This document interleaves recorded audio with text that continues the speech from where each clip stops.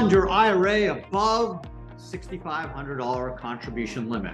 Hey everyone, Adam Bergman here, tax attorney and founder of IRA Financial. On today's Adbits, we're going to be chatting about how you can fund, whether it's starting or adding to an IRA for the 2023 taxable year. So first of all, happy and healthy New Year to everyone. Hope everyone had a great holiday season.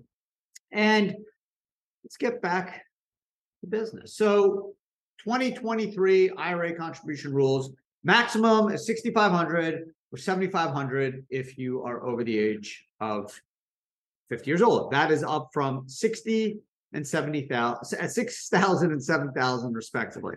Wouldn't be great if it was $60,000. That would be really good. But no, you need to have a business for that through a SEP or a 401k. So let's start with the IRA world. Two ways to fund an IRA. The first, as I mentioned, is a contribution. The most you can put in for 2023 is $6,500 or $7,500 if you are over the age of 50 years old. Now, there's certain income thresholds that need to be made if you want to take a deduction for your IRA contribution. So even if you make $100 million, you can still technically do a after-tax IRA, which you really wouldn't want to do, or you can just do a backdoor Roth IRA. So you can always do an IRA, whether it's pre-tax or Roth. The only income limitations are whether you can get a tax deduction. And if you make more than, if you're married, file jointly, and make more than $228,000, you're not going to be able to get a deduction if you are covered by a 401k at work. If your spouse, if you're married, file jointly, and your spouse is making the contribution, then the range phase out is 136. Okay, so if you make more than those numbers, you can still do an IRA contribution. It just won't be taxable. But if you're just doing an after-tax IRA contribution, then of course you just might as well do a Roth. There's no point of just doing a non-deductible after-tax IRA because you don't get any benefits of a deduction. And once you're over 59 and a half, those earnings are also subject to tax. So you lose the benefit of the Roth and you don't get the benefit of the pre-tax deduction. So kind of doesn't make any sense. So I get this question a lot at saying, hey, Adam, IRA contribution is $6,500, $7,500 if I'm over 50. How do people get big IRAs, right? What happens if I make an investment and make more than $6,500 or $7,500? What happens? Well, no, nothing to worry about. It's very important to keep focused on terminology. Contributions means money from your pocket, right? We talked about if you have access to a 401k at work, your spouse does, income limitation. That's how much you can put in on an annual basis from either salary or savings. A rollover is another way, is the second way to fund an IRA, and that comes from other retirement accounts, whether it's an other IRA, a SEP, simple, or 401k, 403b, 457. That is the most common way to fund an IRA. Yes, contributions are important, but $6,500 or $7,500 helps, but it doesn't, make the significant movement in terms of wealth accumulation than a rollover from a previous employer job where you're able to put away up to $22,500 or $30,000 if you're over 50 in a 401k. Contribution limits are much higher in a 401k. So most of the IRA wealth is by rollover. There's approximately $500 to $600 billion of rollovers each year. Those are funds that come from former employer plans or other IRAs into the IRA world. So that is where the large percentage of accumulation of IRA wealth is. So that obviously is not capped by $6,500 or $7,500. The only thing that's capped at $6,500 or $7,500 is contributions, right? It's money from your wallet, money that from your earnings or savings that you can put into your IRA each year. And that, unlike a rollover, is capped on an annual basis. If you have 100K in a 401k rollover, 20K, 10K, 60K, 60 million, you can do a rollover irrespective of the $6,500 or $7,500 cap. Same with earnings, right? Thank God we live in America. We don't get capped on how much we can generate in a retirement account.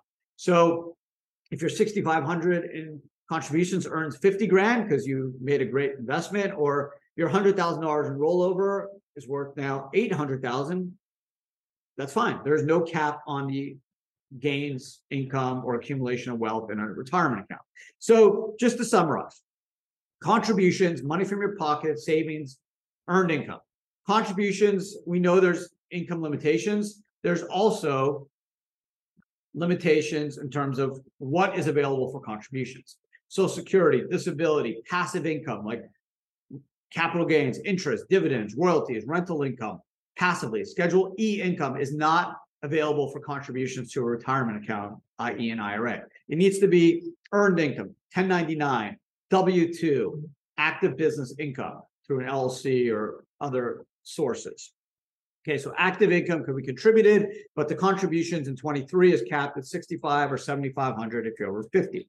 Plus the deductibility is then capped on whether you or your spouse have access to a 401k at work, whether you're married or single, and then income limitations, generally around 228 or 136. If you're single, it's 78,000. That's when you're capped at.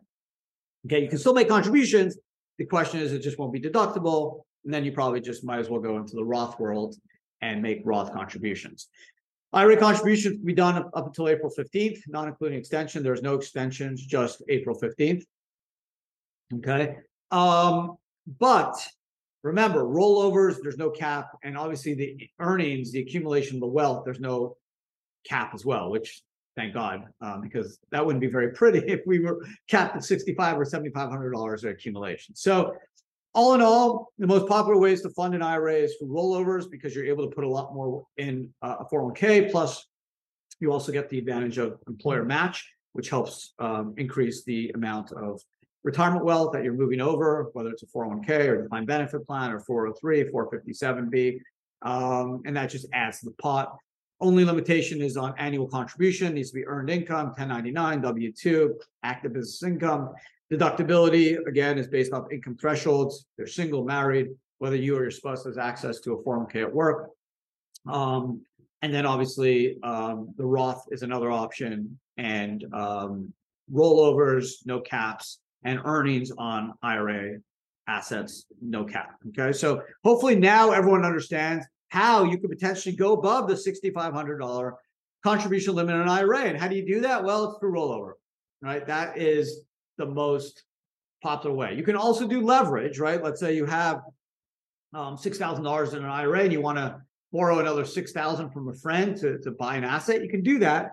However, leverage comes with a kind of a side tax known as the unrelated business taxable income, or UBTI or UBIT tax, which could potentially trigger up to a 37% tax on the debt finance portion of the income. So obviously, I've done a lot of blogs and videos and podcasts on UBIT. I'll do a lot more this year as well. So that's just something to keep in mind. But generally, the only way is, again, to go above the cap is rollovers. And if you use leverage or do some type of joint venture deal with third parties, that's how you're going to be able to get more value for that $6,500 or $7,500 number. So hope you guys enjoyed today's podcast. Really appreciate you spending some time with me today. I want to wish everyone a great 2023. Don't forget to give me a thumbs up. Subscribe if you haven't subscribed to our IRA Financial YouTube channel, where you can watch this video. Well, I guess you can watch the podcast in video format. If you are listening to this, wherever you are listening to this podcast, appreciate it. And this is a weekly podcast that drops every Tuesday. So if you're looking to catch a tidbit of information on various self-directed retirement topics, it's a great podcast. Short, sweet, right to the point, and come away a lot smarter. So appreciate you guys listening, watching. Have an amazing week, and talk to everyone again next week. Take care.